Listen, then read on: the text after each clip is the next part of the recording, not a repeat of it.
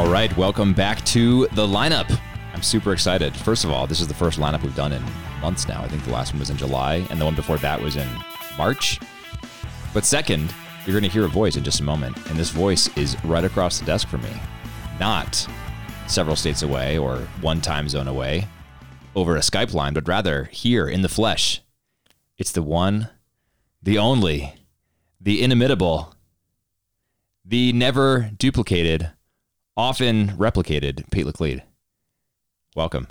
Dude, you are the ultimate hype man. It is great to be here. You are the ultimate hype man. Do you like my studio? Dude, this is something. We got a little command center going on right here. Yeah, so we have ESPN up. We've got UCLA 21, Stanford 10. We just watched Stanford run a really creative up the gut run to make it the second to last play of the half at their own 30. Exactly what you would call in your own 30. Yeah. Down 11. Brilliant play calling by David Shaw. And then on the other screen, we have playoff baseball going on. So it is a command center. Maybe we should see if we can stream the Chiefs game as well. Although that got a lot less interesting because Pat Mahomes out with a knee injury. Yeah, we're going to see how much of an offensive genius Andy Reid really is. I mean, we knew he was good, but how much has Pat Mahomes' legs been able to win it for the last couple of years? I mean, I'm a huge fan of Pat Mahomes.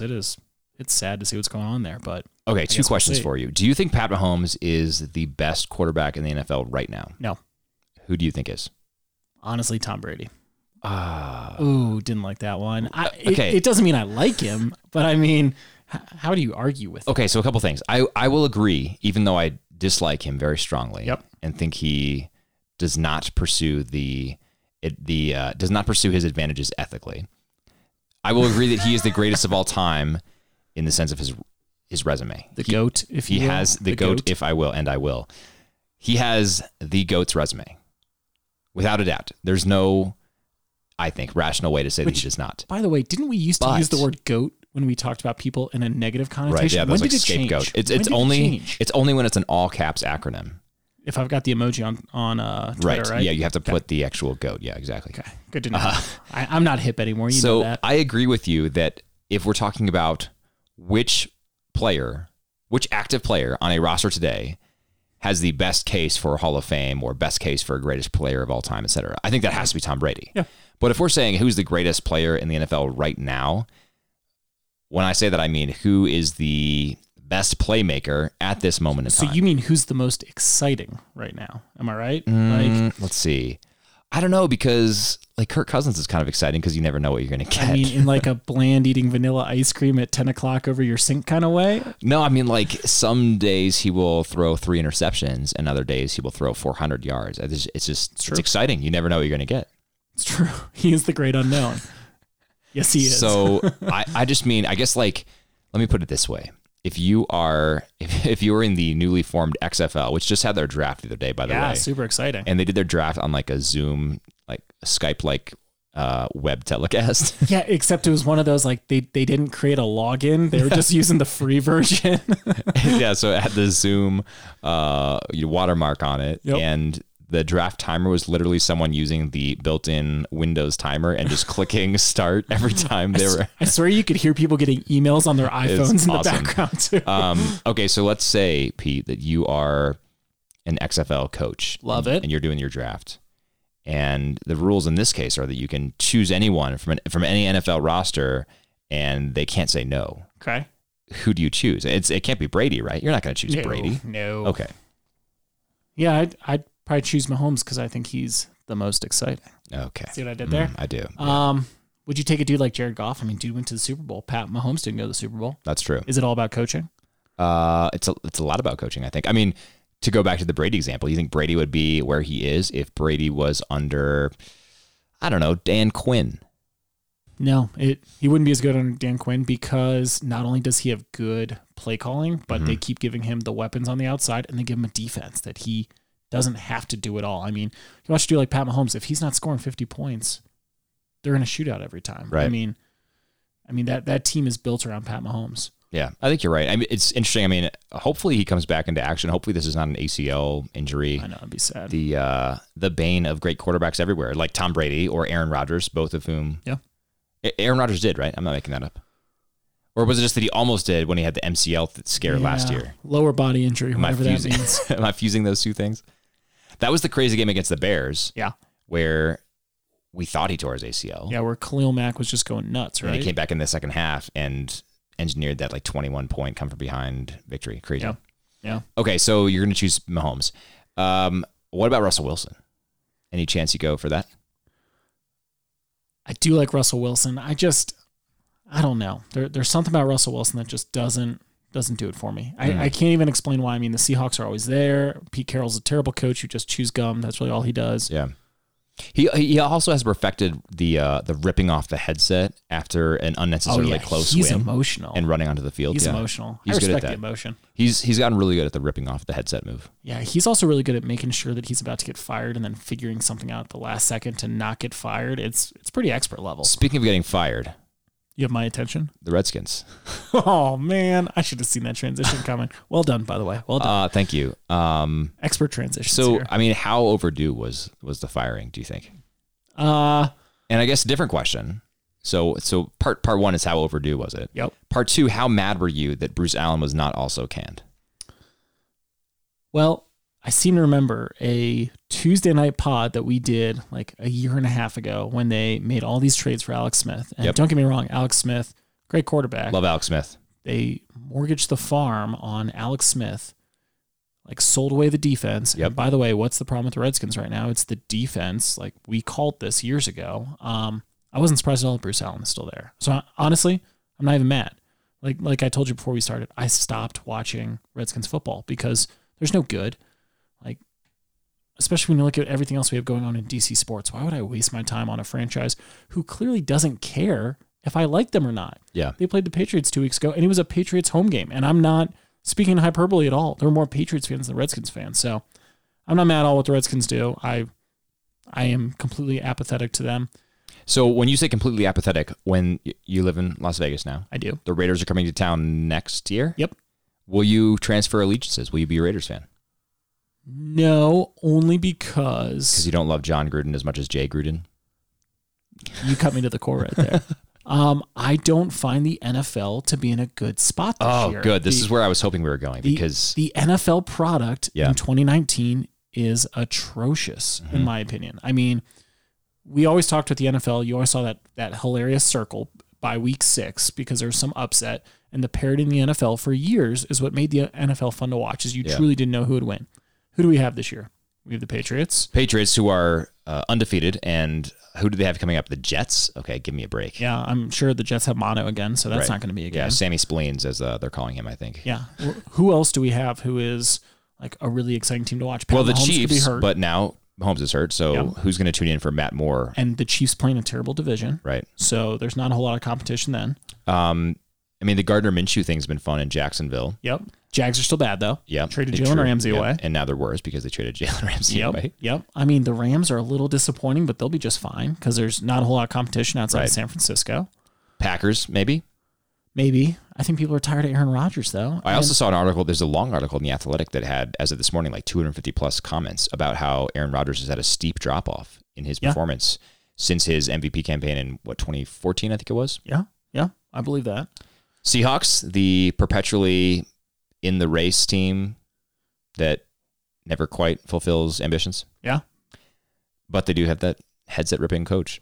Okay, Niners. Chews gum like a big dog. Niners are kind of fun this year, right? Yeah. Kyle Shanahan, he's exciting. Jimmy Garoppolo. But I mean, you look at who are the great quarterbacks in the NFL. I mean, you got Jimmy Garoppolo, Tom Brady, Jacoby Brissett. Excuse me? In Indianapolis. I mean, who are the quarterbacks who are getting it done? I'm not talking about stats. I'm talking about wins right now. Okay, fair, yeah. They all came out of the Patriot system again. So we go back to that great coaching. Yeah. It's true. I mean, maybe I don't want Tom Brady to start my franchise. I think I'd take Bill Belichick. He's terrible to work with. Sold his soul to the devil, but at the same time, if I own a team, I care about wins. So maybe that's where I go. Yeah, it is kind of an interesting question. I mean, if you were a Patriots fan, would you be glad? I mean, I guess I'd just be glad that I would have all the rings, right? But at the same time, I'm an Eagles fan, as you know, as we've talked about extensively on this pod. We did the emergency pod a couple years ago, and those are the best of times. Seems like so long ago that they won the Super Bowl. That's our only Super Bowl in franchise history. Yeah. And what's that country song? The longer the waiting, the sweeter the kiss. I'm pretty sure you're just making up any country song right now. It's most of them actually. Do you want to talk about your dog? They can be cliff noted that way. Your truck. So there's something nice about not winning every year because then it's just like Yankees fans. Thrill the chase, man. George Will, I think I have this. Yeah, so I have a book over there on my desk or on my bookshelf called Bunts by George F. Will. He's a political commentator. But I like him for his baseball commentary. And he wrote, I think, more of it in the 90s. Has another book called Men at Work, The Craft of Baseball. He's just been a student of the game his whole life, and he loves it. But he's a Cubs fan, and he's been a Cubs fan since long before 2016 when they won the World Series. Yep. And one of the questions I remember him raising in this book, Bunts, is, have you ever met a Yankees fan with real character? Ooh. So, I don't know. Have you? I can neither confirm nor deny. It's a very provocative question. He's obviously being tongue-in-cheek, but I mean, as we sit here and stream in our command center, the Yankees in the ALCS, it's a reminder that the Yankees, as a franchise, historically, have had quite a share of postseason success. Yeah, 27 titles, right? Including a three-peat. Yeah. So, 27 titles, and it's cool when you're just a fan of the team that is, on average, the best in the sport, and just like the Patriots are. But at the same time, there's just something a little bit, we've talked about small market teams, right? And the small but devoted fan bases that they command, and how wonderful it is when a team like the Kansas City Royals wins the World Series. Yeah. And I like that a lot more. And, both for its heartwarming aspects, but also just for its novelty. Yeah. And so for that reason, I'm glad that I'm not a fan of any team that has consistent deserved success, Yeah, if anything, we root for teams for the opposite of consistent success, like once in a blue moon type thing. Right. I once came across someone on Twitter who described themselves in their profile as Patriots, Crimson Tide, Golden State Warriors, and Yankees fan. I hate every part of their being right now. And they went on to say, don't hate, it's all real or something like that. Like, I'm not just a bandwagon fan. And like, in what universe could that constellation of teams possibly be real? Like, I give my right arm for teams to win a championship, but what's the fun? In all seriousness, I'd love to win every year, but the fun is competing, not knowing the unknown, the sheer joy and surprise, because anything can happen in the playoffs. I just don't get it. I mean, if you were lucky enough to grow up with that team who is just dominating right now, awesome, more power to you, but I don't understand the bandwagonness of it all. Like, it was fun to root for the Cubs in 2016, excuse me, because it hadn't happened in any of our lifetimes. Right. It was fun to watch the Red Sox in 2004 because it hadn't happened. It'll be fun to root for a team like the Nationals, I hope, in the World Series because it's never happened before. You look at all these franchises, the Chiefs, who were so bad for so long, and now Pat Mahomes has them back. Yeah. I mean, it's fun to watch teams and fans who have been down on their luck for so long finally do something. Yeah, I completely agree with that. But speaking of not knowing, you mentioned to me, and I'm curious if you go on the record here tonight, being in favor of robo-umps for balls and strikes. Absolutely. So talk to me about this. Absolutely. You watch the postseason this year, and I don't have the stats in front of me, but the amount of argued balls and strikes, and I get it in the postseason, it is more emotional. Every pitch matters on like the 162-game season. And now, I mean, Fox, ESPN, TBS, whatever network is showing the game, is also doing these umpires a disservice by putting that K-zone up so you can see immediately that is their a huge effectiveness disservice on a call. Too. Yeah, I totally agree with that. But it's one of those, if we have the technology to put a K-zone up, we have the technology for a robo-umpire, at this point, why do we even need an opinion on balls and strikes? If we are trying to make it so black and white, we've instituted replay to make sure that we can hold umpires accountable when they miss a call. And don't get me wrong, in the field, they seldom miss a call. They are so good in the field that I don't think we need to change that. I'm glad we have replay, but it slows the game down. You go to a major league game, a baseball review that goes through New York takes 2 to 3 minutes. It's not supposed to. It's supposed to take 30 to 45 seconds.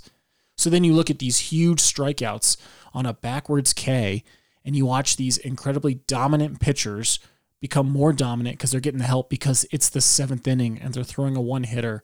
They're in the zone. You see the batter disagree with a call and then magically not get the next call either. And it's just, why are we inducing more opinions, more fog and friction into something that is in the sports world so important here in October. You look at what the NFL has done, and as they've tried to give you more chances to have an opinion on something like pass interference, it's backfiring on the NFL. And so I just don't understand why, if we have the technology for something that we want to be black and white, why on earth are we not going to it? Still have a guy back there to help officiate the game and call players out or safe at home plate on close plays, to look at check swings. But why on earth have we not embraced robo umpires other than tradition, the umpires union, and just change, which we hate in baseball? Okay, so a couple things. One, I found this video. I saw this the other day, a video. I'm going to narrate it for our listeners here. But in an Arizona Fall League game, there was a player who didn't like the calls from the robo-ump because if you look, all of those pitches, those 3 strikes, are just barely painting the outside of the plate. Yep. And he got mad, not even at the home plate umpire, presumably, but just mad that the robo-ump called him out on strikes. Yep. And so he argued the strikes, and so the home plate umpire booted him, pitched him from the game for arguing balls and strikes. So I think it doesn't necessarily solve that problem, but I do agree with you that overall it takes that human element out, and it takes the possibility of passions kind of exploding, and it's going to speed up the game too. Isn't that the big problem with baseball? Is everything is so dramatic and drawn out. This will speed up the game. I mean, I guess I'm skeptical about how much it will actually speed up the game, because how much time is actually lost arguing balls and strikes. I mean, let's say, I don't know, notionally on average, 1 out of every 3 strikeouts is controversial to the player. So then that player argues, and that player's argument is normally just a few sharp words at the umpire on the walk back to the dugout. Let's say half the time that player spends, 10 seconds. So in a game with, like 24 strikeouts, half of them, 12 of them will be 10 seconds long. So that's going to add 2 minutes to the game, right? So I don't know about the speeding up the game argument, but I do think that just I think that the precision of it, I think, is something that I can get on board with. Yeah, and I mean, you think about how it impacts the game from a psychological perspective. That if you're getting the inside edge, or you're getting the high strike tonight, I mean, how much does that influence everything they do? And why do we need to add in that gray matter on this kind of stuff? I mean, I love baseball. Like you and I have talked about it for years at this point. But at the same time, if we have the technology, why are we even making this a case anymore? It'll help the fairness. I think it'll help the speed. I think it'll help take a little of the drama out of an aspect that we don't need the drama on. Why is the guy getting the low strike tonight? Why can the ump not call the slider effectively? Like, why aren't guys having to swing at inside pitches because he's not calling the inside corner tonight? I mean, all this extra layer. Baseball is hard enough. October, every pitch matters enough. Why do we need to add in opinions to it? Another thing, though, I've always wondered this. We need to get a digital specialist for MLB Advanced Media in here. How do they set the box, right? Because Jose Altuve's strike zone is obviously way smaller and lower than Aaron Judge's. So there is some level of subjectivity there, right? Yeah, you're right. I mean, even if we were to say, like, no, the box is perfectly calibrated to the height of, every player, and the strike zone goes from, standing with arms at sides from tops of kneecaps to elbows, and like people have longer and shorter arms, so there's gonna be some subjectivity there. So no, that's fair. I still think there's an element of subjectivity no matter how you slice the dice. I think it's just, I think there's an argument for slightly greater precision with the robo ump that way. Yeah. How about this though for a proposal? What if we added the robo ump for home plate balls and strikes, but took away replay? Good or bad idea? Bad idea. Obviously, replay would stay intact for TV audiences, right? So this is not saying like we wouldn't show plays again, but just no replay challenge. Bad idea, you think? I do. I don't think we could ever go back at this point. Yeah, I think that's true too. This is a hypothetical scenario.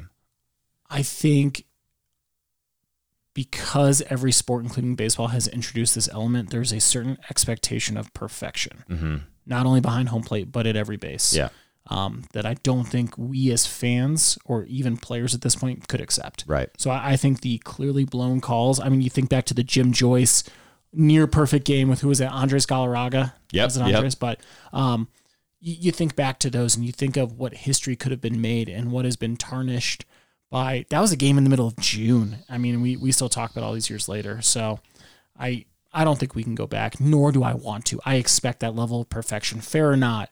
And that's part of the reason why I like robot umps. All right, let me make this counter argument to you. For audiences, I think we often talk about these things as TV audiences, right? But for audiences that are there in the ballpark, does replay actually add anything? I would argue no. I mean, yes, it's true that we have in most, if not all parks, we have big jumbo screens that can show some replays, et cetera. But if the stoppage of play doesn't happen, we don't show that replay over and over and over again. Yep. And the game just gets to continue and people get to be absorbed into more baseball and there's just less stoppage and obviously less duration overall and things like that. But if you're a fan of your team, wouldn't you rather get the call right and tolerate the slower pace? So, I mean, yes, but I think that argument cuts both ways because if you're a fan of your team, you'd also be fine with letting the calls that go your way go. You know what I mean?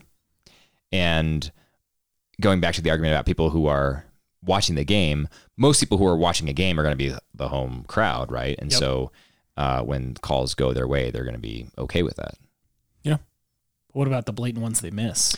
Yeah, I mean, I guess is there such a thing as to a baseball watching audience in a giant modern ballpark? Is there such a thing as a blatant one that an ump misses? Not normally. Honestly, I think they're really, really good in Yeah. the field. I think Yeah. they seldom miss a call in the field, but you think about those bang plays at first or the crazy stolen second where they miss the initial tag and then they hold it on as the player's getting up.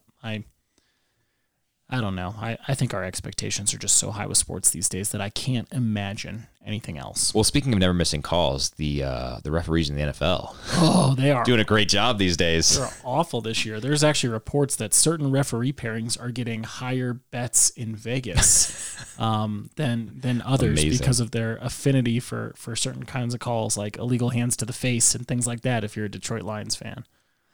Yeah, did you see those replays? I did. I didn't Crazy. see it live, but yeah, I saw the replays. And I mean, It was Brian Balaga, wasn't it? Who was acting? Yes. Just throwing his chin up. Yep. Oh, he's getting his hands in my face. well, and so you look at that and you just kind of you look at everything that's going on with the NFL this year and just all the bad publicity they've gotten. Yeah.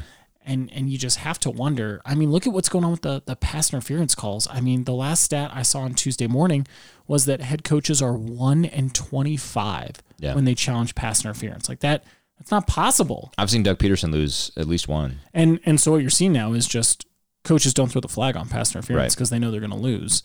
So you have to wonder, did the NFL officials not buy into that scheme when the NFL owners passed it last year and they took that as a personal slight and so they're just not going to change their calls? I mean, those calls are going back to New York where the replay center is, right? Those are not that was being my reviewed on the understanding, field. yeah. So I Well, just don't it's get strange it. because I was watching an Eagles game earlier this year and there was clear, it was Eagles-Packers, there was clear interference from the Eagles cornerback against, I think it was Valdez-Scantling, who's a really amazing receiver, by the way. Yeah.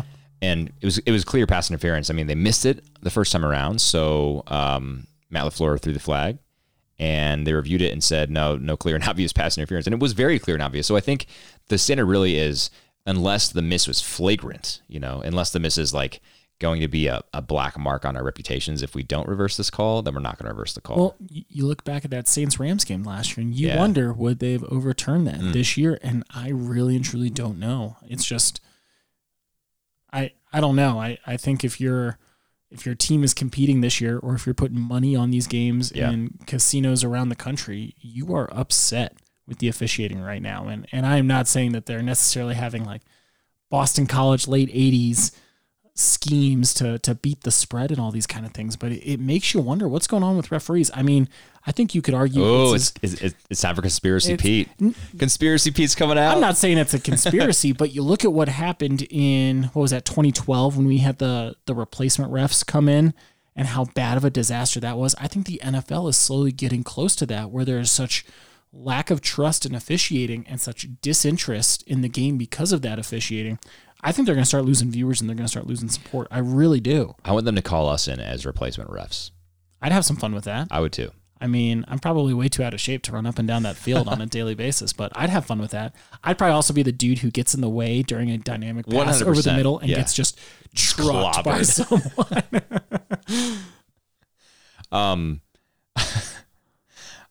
You're picturing me getting run over by a 300-pound lineman right now. It's a pretty vivid image. This is why we don't do podcasts in person. I'm also watching UCLA just destroy Stanford. This is really amazing. Dude, Pac-12 after dark never lets you down. That's a good point. Yeah. Never let you down. Well, going back to the NFL here, though, as a Las Vegas resident, soon to be Raiders fan. Oh, I don't know how I feel about that. Are you sad that Antonio Brown's not going to be in town now? Not even a little. Not even a little. What is up with this saga? This is so absurd. This is one of the most ridiculous professional sports stories ever, I think. Because for a while, in true conspiracy fashion, it was a conspiracy that he wanted to go to the Patriots. He wanted to get out of the Raiders. Well, I think none of that's necessarily disproven either. No, I agree. But it's amazing that he either has the worst publicity team in history, or he is just so off the reservation at this point, probably due to CTE. Yeah, so I was going to say this is not exactly a conspiracy, but Bill Simmons is on the record publicly speculating whether or not that hit that he took from Burfict. Yeah, Vontaze Burfict in the playoffs. By the way, a Raider now out for the season, right? Yeah, because he is playing too violently. He took a hit from Burfict at the time on the Bengals in the playoffs, and it was brutal. Like it was one of the worst. Yeah, it was horrible. One of the worst hits I've ever seen in football.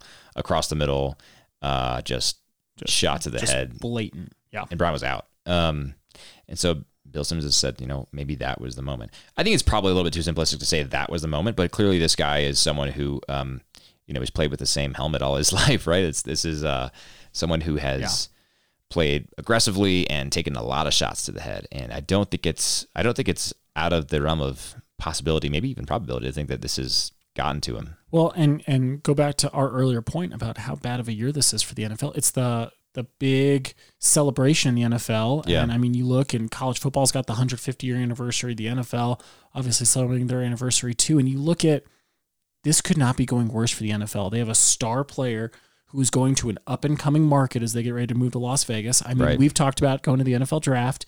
I mean, things are really exciting on the West Coast for the NFL, and you just have this guy who's getting this negative publicity, who was supposed to be one of your superstars. I mean, wasn't he on the cover of Madden last year? Yes, it was. It was 2000. Yeah, it was Madden 19. Madden 19, yeah. Yeah, the Madden curse got him in a different way this year than it normally gets people. But I mean, all these people they keep propping up are slowly disappearing, whether it's due to injury, whether it's due to sharp decline. And then you get this bad publicity with NFL refs, and you look at these dysfunctional franchises. And I think if you're Roger Goodell, you're thinking, I think I have a likability problem. Not just him. I mean, he's had that for years. Yeah. But I think as a league, he was born with that. I don't think it's ever been worse. And you look at these contracts that college football keeps signing as they stand up things like the ACC network. Fox Sports 1 is now carrying all these games and running with the Big Ten, and their viewership for Big Ten games at noon on Saturday is huge. Yeah. College game day ratings are down. I mean, that's not to say college football's popularity is declining, but I think if you're looking at the NFL, everyone is starting to grab bits and pieces of your viewership, and I think the XFL is going to threaten them. I mean, not to the level that they need to truly be worried, but they're going to start chipping away at fans here real soon, I think. So why do you think the XFL is going to be different than, darn it, what was the other league that folded this year? You know what I mean? The football league. Yeah, it was like the arena one that started right after the Super Bowl. Right? Yeah, so why is XFL going to be different from that? I can't put it all on Oliver Luck. Obviously, there's so much more to that league. But I think just looking at the way they're getting set up, minus the terrible Zoom draft that we watched, I think they're just going to be a more efficiently run, and I think they've got more support. I didn't even hear about this other league until it was starting up. It was like the American Alliance of Football or something like the that. AAF. Yeah, that sounds right. And I think they solely existed right after the Super Bowl to try to grab those fans. Yeah. And within 3 weeks, everyone moved on to great things like college basketball and golf. That's true. Starting up good and point. Baseball starting up. And then the sport collapsed. Yeah. Or the league collapsed. Yeah. I think this league has a little more staying power. I mean, obviously I'm not sold on them, but I think it's enough to chip away the NFL brand because they are going to counter the NFL. They're not trying to complement them like the AAF was. All right. Question for you. If the XFL says we're going to solve the injury problem, at least the contact part of the injury problem, by making this flag football, are you in or are you out? I don't know. A professional flag football league. I don't think I can watch. No, this would be fun. This would be good. I mean, there's got to be some other elements of craziness. Are they going to have like no out of bounds, no fair catch? They got to do something crazy here to make this. Well, I mean, no fair catch in flag would be ridiculous, right? Because you just have guys like. Yeah, it'd be hilarious. That would be funny. Okay, yeah. So we'll go no fair catch, flag football league. Let's go. Kickers have to kick with non-dominant feet. No. Even better, your quarterback has to also be your kicker. I like it. Yep. I like Quarterback has to be your kicker. I think we got to get away from denominations of 10 for yardage markers. Like, make the field like 7 yards. I was going to say 84 yards long, but let's go with that. No, 84 is perfect. We'll 12 increments of 7. Love it. Yeah. Let's do 3 downs. Ooh, yeah. Yep. This is going to be good. And no, let's go 5 downs, but the first down marker is midfield. And that's it. You get 1 shot. It's it's backyard rules. Love it. You always got to go for 2. Yep. Love it. Well, no, you don't always have to go for 2 because your quarterback can also kick, but your quarterback has to kick from midfield for the extra point. I love it. I'm sure Jay Gruden will be coaching there soon. And you're not allowed to kick a field goal closer than midfield. You have to just go for the touchdown. I like it. So then you have a choice. If you're close to midfield, you're like, well, do we take the guarantee, not the guarantee. Do we take the potentially easier quarterback kick field goal to win it? Or do we just go? Because once we get past midfield, we can't go back. I like it. We probably should just get rid of punters too while we're at it. I think so too. I like it. I'll call Oliver. Oh, and also safeties automatically win the game. Ooh. Yeah. That's dangerous. Automatic win. It's dangerous. No, automatic end to the half. If you're in the first half. If you're in the second half, then you know what? No. Safety should be like 2-point deductions. That's what it should be. This is the most excited I've ever seen you, just for the record. So you lose 2 points. The sacking or the safety, what do you call it? The safetying team? Sure. the defense does not get points, but the offense loses points. I like it. Functionally, it changes nothing at all, but it's more demoralizing if you lose points, you already have. It's going to kind of be like baseball where there's so many different rules that you got to follow that's part of the fun is figuring out what the heck is going on. Right. I like it. Well, and speaking of baseball, we can incorporate some of that in here somehow. I'm not sure how we would do that. Oh, I know. Instead of having benches on the sideline, there'll be dugouts. Love it. That you can fall into. Right. Or be tackled into. And exactly. Flagged into. Sorry, it's not tackle. I forgot the core. And if you're the defense who's waiting while the offense is on the field, they all huddle in a giant on-deck circle. I like it. Yeah. And also we call the referees umpires. Love it. Yeah. Love it. All right. So if the XFL has those rules, are you in for it? Absolutely. Okay. Absolutely. Yeah, me too. Sounds like not a sport you can drink beer during, though, because you wouldn't ever know what's going on. Well, that's the thing. They don't actually serve beer at these games. So the fans will be angry. No, they only serve cocktails. It's a cocktail-only sports setting. Oh, the fans will be blitzed. Yeah. That does add a certain dynamic to it. Certain dynamic, indeed. So speaking of conspiracies, I mentioned Oliver Luck. How long before Andrew Luck is playing in the XFL? Oh, man. I think it's more likely that we see Andrew Luck going back and coaching at Stanford. I mean, because you mean David Shaw's going to be out of a job here when exactly. They lose to UCLA. I just watched UCLA intercept Stanford as well. So they scored a field goal. Now it's 24-10, and they just, wait a minute. Coming back. Now there's a flag. Coming back. Oh, so many flags. Yeah, it's at the point now where I can't get excited by a play until a good 10 seconds after the play when it's clear that there's no, like that. What is the flag thrown for? Yeah, that was terrible. Terrible. Robot refs. Yeah. I think we're a little bit away from robot refs in the NFL, but I would like to see it. I mean, replay doesn't matter in the NFL anymore, so we're closer than we could be. At this point, don't you kind of think that anything should be allowed in the NFL? Like, obviously not. I'm not talking about violent hits. I think that like unsportsmanlike conduct, personal fouls for violence should always be penalized. But as far as like, contact with the hands past, 1 yard holding line of scrimmage occurs every play. Yeah, exactly. Every single play. Just my solution for holding. Are you ready for this? You wrap every lineman's hands in tape, or you give them like giant mittens. Oven mitts. Yeah, exactly. Love they it. play in oven mitts, and they just go to town. They're allowed to do whatever they want. This should happen in our new XFL. Oh, that's a good point. Yeah, we'll save that for the XFL. But that'd be good, right? You get rid of the. It's just like Jason Pierre-Paul when Jason Pierre-Paul blew off his fingers with the Firework incident, right? Yep. He had to wear this giant like cast thing. He was still getting sacks. Yeah, he was, and he wasn't getting holding calls. Look at that.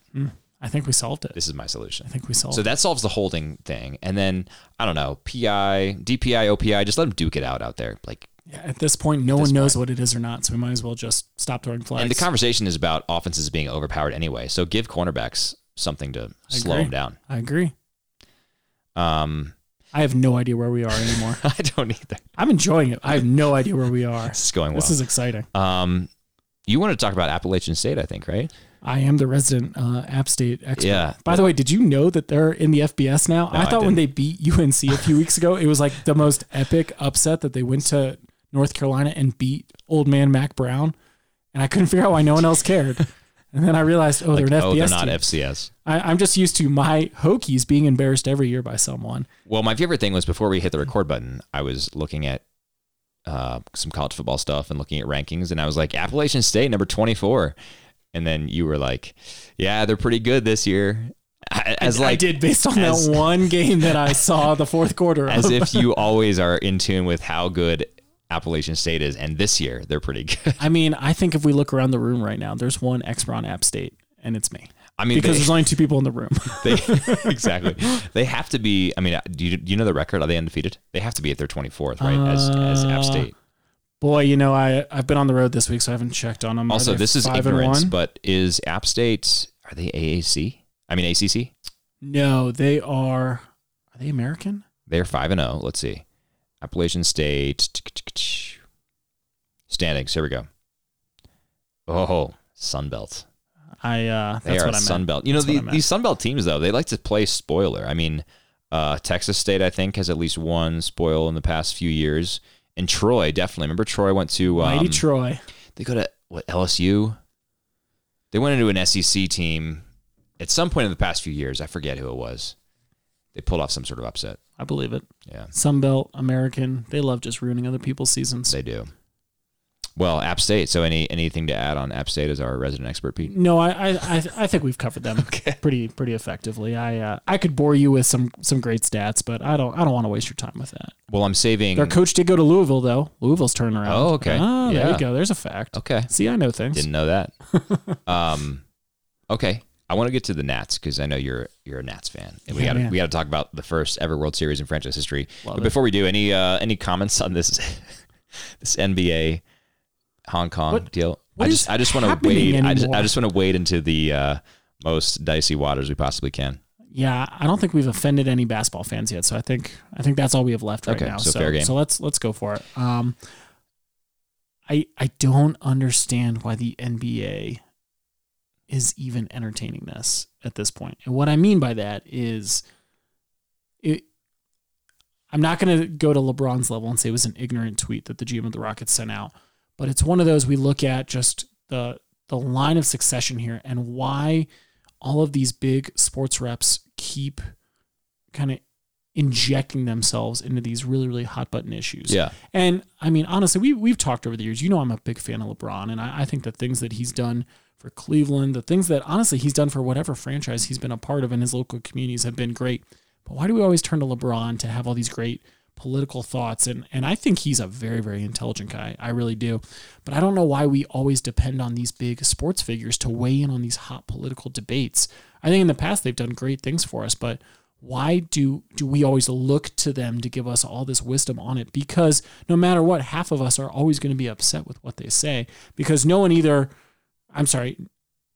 loves LeBron or hates LeBron. There's no one in the middle. So no matter what he says, he's going to make people mad. And the same thing with sending that tweet out. I agree with the tweet. I think watching what is happening in Hong Kong, freedom of speech is absolutely a really important thing, but I just don't know why sports figures always feel the need to interject on that stuff because it only leads to anger. I guess that's what I don't understand is why do we always have to lead to anger on these things? Yeah. I've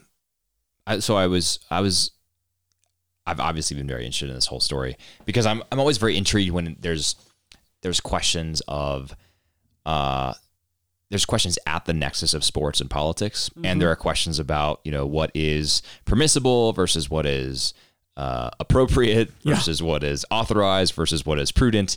So this story has been really interesting to me for a whole bunch of reasons.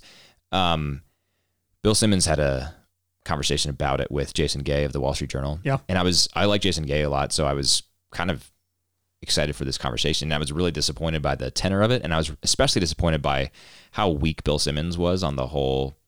Kind of like Steve Kerr was, right? Yeah, exactly. Just not taking a side. And I get it in one sense because, I mean, it's like Bill Simmons, for example, even though he's not on league payroll, a lot of what he does is wrapped up in the NBA's future and the NBA's popularity. So he really had to kind of tread very gently around the whole thing. For me, I totally agree with you that we can't just always look to sports figures for commentary on politics. Yeah. One reason why we do, I think, is because in this country, we've made politics into something that it shouldn't be. We've made it into our God, and it is like, if you disagree with me on politics, then you're actually a subhuman being, and I shouldn't really talk to you at all. And I need to call you names on Twitter whenever I engage you because you don't. But never to my face, just on Twitter, right? Exactly, just on Twitter. Okay. And so I think, when we make politics into something that is that important, we then expect that any public figure will have to weigh in on whatever is happening in politics because it is that important. Yeah. And I don't want to deny that politics is important, but I do definitely want to deny that politics is life. It runs everything. Yeah. It runs everything. Yeah, exactly. Everyone's political leanings all the time. Right. And so I agree with you on that front. However, I disagree, and I don't even disagree with you, but just to take this conversation in a slightly different direction, I disagree with the NBA's response to this because their response, and I get it, they have billions of dollars in potential revenue tied up in China. So their response was to, basically make Daryl Morey issue a non-apology apology, and then to just very gently back off his comments while also saying we support the right of our players and executives to express themselves. And I just think they could have been a little bit stronger. Like maybe I'm sort of nostalgic for, good old-fashioned American values that harken back to an era, right around the time that we were born, something that we're not old enough to remember, but Soviet Union versus the United States, this China is a communist authoritarian regime who treats millions of people very badly. And there's no way getting around that. Like we shouldn't just pretend because we want their basketball revenue. We shouldn't just pretend that that's not the case. And I'm not saying that like all Chinese are evil by far, the farthest thing from that. But what I am saying is that it would have been nice if the NBA, Adam Silver calls up Daryl Morey and says, "Come on, Daryl." Yeah. Like just be a little smarter than that. But then publicly goes out and says, "Look, we support freedom of expression. We support political self-determination. And if you don't like it, tough luck." I guess I'm just too idealistic because, the NBA does stand to lose billions of dollars by doing that because China but catastrophic. But the proof is in the pudding. Maybe that's the wrong use of that axiom. But I guess what I'm saying is the very fact that the NBA has, I just saw a headline today. Adam Silver said they've lost substantial revenue in China. The very fact that they've lost substantial revenue from one executive's pro Hong Kong tweet is absurd, and to me indicates that this is not the type of regime that you want to be tied up with doing business with, right? Yeah, absolutely. But they're looking at jersey sales. They're looking at getting big prospects. I keep thinking back to Yao Ming and what would happen if he was coming up. Apparently, now. he's heated about this whole thing, by the way, because what obviously the Rockets are his franchise, right? And he is in China, and he's one of the main guys brokering this China NBA relationship, and he's pro-China in this Hong Kong dispute. So when Daryl Morey says that, apparently made Yao Ming very, very angry. That's what I was hearing on the Bill Simmons podcast. So, well, here's my question: did we just get censored in China for this debate? Did we lose all 4 of our Chinese listeners right now? Probably. I'm gonna miss those guys. Oh, that's disappointing. Yeah, that's indeed. disappointing. Maybe they can go to Hong Kong. Not recommended right now. So I think that I do think that there is some nuance. I was disappointed with Bill Simmons on this because he kind of backed off the whole debate and was just like, there's a lot of complexity and historical issues and nuance that people don't understand.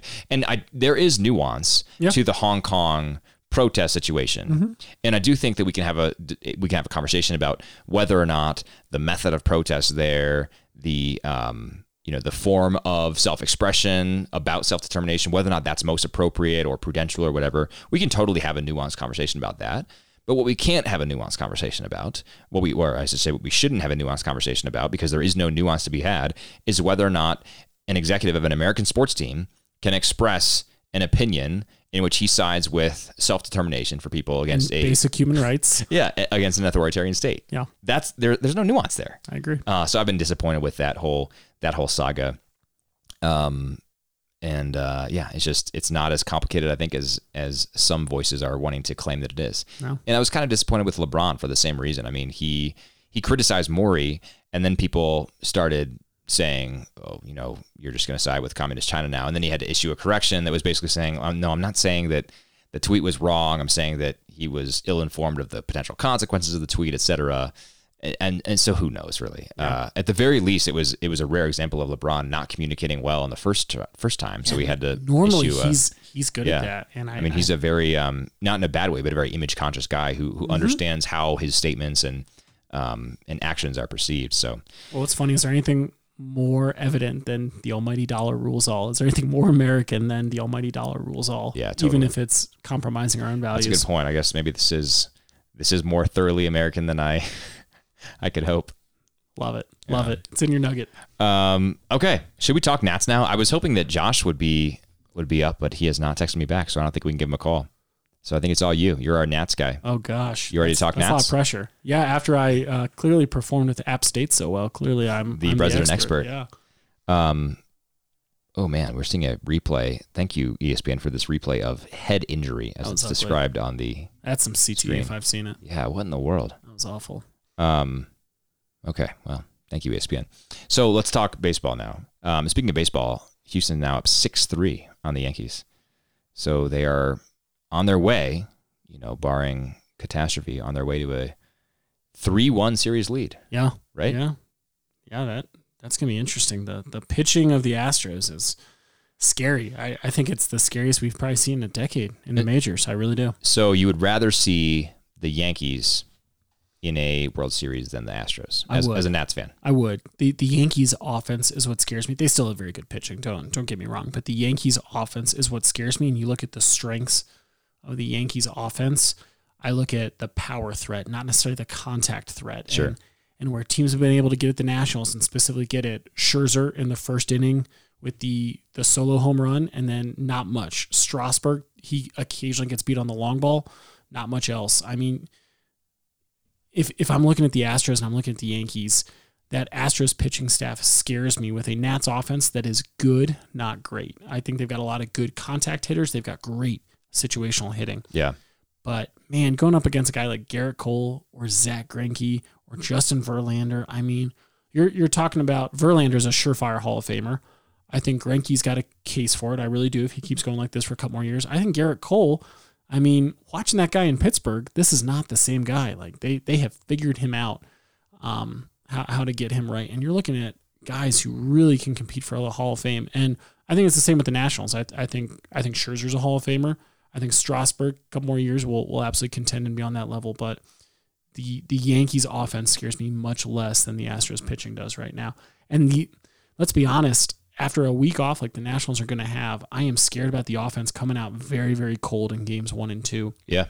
And the pitchers having to keep that to be a 2-3 run game to give them a chance. And I don't see the Astros offense necessarily skipping a beat, because they're going to come in. Worst case, best case for them is they win on Friday night if they can hold on here in game 4, and then win tomorrow in game 5. Right. I mean, that's a 4-day layoff. That is much easier to do than the 7-day layoff the Nationals are doing. So, yeah, I'd rather face the Yankees.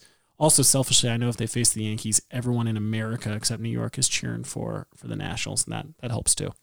Yeah, totally agree. Especially Red Sox fans, right? Exactly. Exactly. Come on the bandwagon. It's nice. I promise. I'm definitely all aboard the Nats bandwagon for, well, one, because the American League potential opponents are the Yankees, who are just, we already talked about this, right? And then 2, the Astros, who already won it 2 years ago. So remember 2 years ago we were doing all the pods talking about them in the World Series, and I was cool. I was all aboard the Astros bandwagon then. Fun. But just they did it 2 years ago. Yep. The Nats have never been to a World Series, and now they are. So this is pretty exciting. I've been impressed with how they performed so far in the postseason, I've really been impressed with the method of managing that involves, pulling in Scherzer in relief, for example. Like they've been in such a win now mode. Yeah. I think too often teams get into this, well, let's just game plan for the next game. Let's not worry about this game as much. We've got a 1-run lead, so let's just not put our ace in right now, and let's just try to hold on so that we can use our ace next game.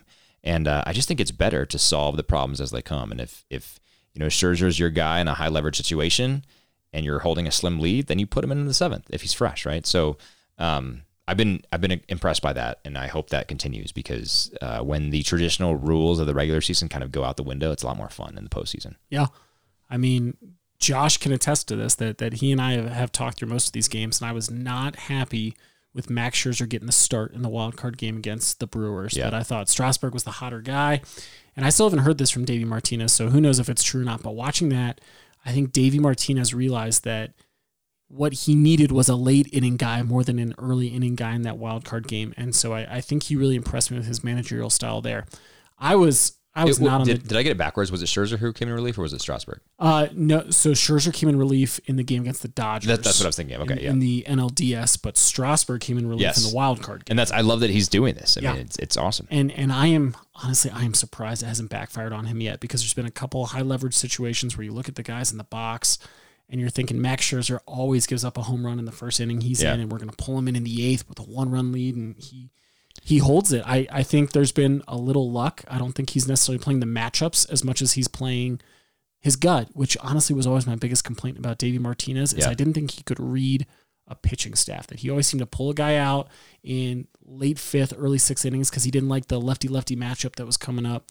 And you watch, he would throw off the flow of the game. And what he has done so well the last couple of weeks of the season, and what he's done really well here in the playoffs, is he appears to be just going with the flow of the game. When a guy is hot, he's sticking it. I mean, leaving Ryan Zimmerman in Game 5 against the Brewers again, where he got that little broken bat single in the center field, where there's no reason Ryan Zimmerman should have been in there if you're playing the analytics game, and it should have been Arubo Cabrera coming off the bench. Yep. Davey appears to finally be reading the game and not the matchups, and that's fun, because I was not in Davey's corner for a very long time, and he's made me a believer, and I will eat crow on not. I remember last year you talking about his shortcomings. So. Yeah. Okay. Similar question to my XFL draft question earlier. If you are heading up the Portland Timbers, or is that the soccer team, the Portland Timbers? The Portland, the Portland fill in the blank MLB expansion team, and you can draft, and let's just assume for the sake of the argument that none of the Washington Nationals players are protected. Who are you drafting from that? So we have some leading candidates, I think. You could do a pitcher like Scherzer, Strasburg. I doubt you're going to go for Anibal Sanchez, given that you go for one of those first two guys, or Patrick Corbin for that matter. But Juan Soto, Anthony Rendon, Adam Eaton, probably not. But I mean, who's your guy? Trey Turner. I mean, there's a lot of love big play Trey. There's a lot of fun players on that roster, and I don't know who you choose as a cornerstone, but I think I would go Soto. I like that pick with Soto. It's nearly impossible to argue with. I think I take Rendon because I think he's one of the best third basemen in the league as well. Yeah. That you don't necessarily build a franchise defensively around a third baseman, but he is so solid at the hot corner, and his at-bats are just a thing of beauty, where he seldom swings and misses. I mean, he's always in those at-bats. Soto is so young that I love the idea of building around him, because you have him for another 10, 12 years in the league. But Rendon's not that much older, so I think I take Rendon just by a hair. But those two guys... What is Rendon, 27? I was thinking mid-20s. But, I mean, if the Nationals can find a way to lock up Rendon and lock up Strasburg here in the offseason, I mean, this is not going to be a flash in the pan for this team. Now that they have finally gelled, and Soto's learned how to play left field, and Rendon is really coming into his own, I think this team could really win for another 2 or 3 years. I'm not saying they're going to win it all now, but I think that they're going to compete. The Braves in the NL East are scary. They're going to be around for a while, but I see the Nats and the Braves as the two teams in this division here, at least for the next year or two, until the Phillies really start hitting their stride and figure out what to do with Bryce. Bryce had a great year, but I still don't think the chemistry is necessarily there with him. Well, you've heard the Ewing theory, right? We've talked about that. I have. I love it. So the Ewing theory holds that when a star player leaves a team that has been perennially stuck in a championship drought, that team has a strong chance to go on to win a championship. I don't want to jinx it here, but people are saying Ewing theory. It's not just me. I hope it's true. It refers to Patrick Ewing, who was on the Georgetown Hoyas and then left and they got a championship. And then, was it the Knicks? The Knicks. Yeah, Knicks. Okay. My NBA history deficit is exposed here, but I'm pretty sure it was the Knicks. Yeah, it's not like App State is for me, so I don't really know. I don't really know. I had another question for you on the Nats. Do you think you're gonna lose Rendon on the offseason? No. I think they find a way to hold him. They offered him a lot of money, and I think I saw that. Talks have just quieted because of everything that's going on. Yeah, got other stuff to focus on. I think if anything, probably a stronger chance he comes back if they win, right? I mean, it's just have to agree. And or even at this point though, even if they don't win, you come back to try to go back and get it. Second time. This team has demonstrated that they've got the horses, and I was really, really bummed when Bryce left. Like, I was very disappointed when he left. But I think the way that they've been building here for the last couple of years, this year has really validated Mike Rizzo, who's the GM in Washington, who I also have not been a fan of for a long time. I was mad when he fired Dusty a couple of years ago.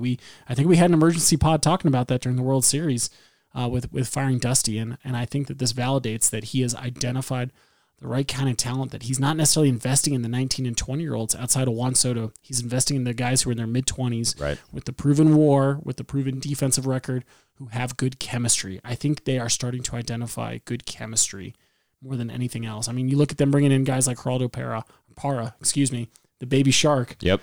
And how much guys like him have really changed the dynamics of that locker room like they never had with Bryce and with all these other guys who have walked over the years. Yeah. Makes sense.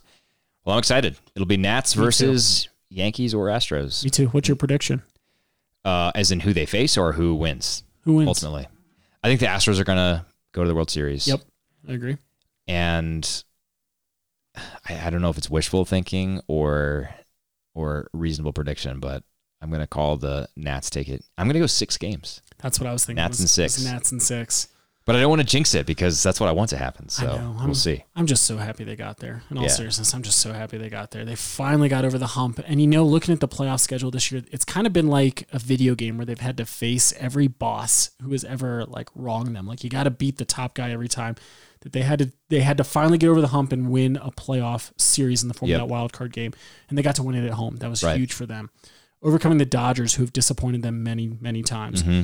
Watching the Braves go out, who have had their number in the regular season for so long, and then finally defeating the Cardinals, who devastated them in 2012 when they were such a better team. It was a beatdown in this LCS too. This LCS was something. They were angry, and you watch how the Cardinals have wronged them over the years, and for them to take them down, it just seems like the stars aligned so well for them, and they got a little lucky. But you look at where they were in May, and it's talent, it's chemistry that's gotten them here. So it's fun. It's exciting. It's fun to be in it. Yeah, totally agree.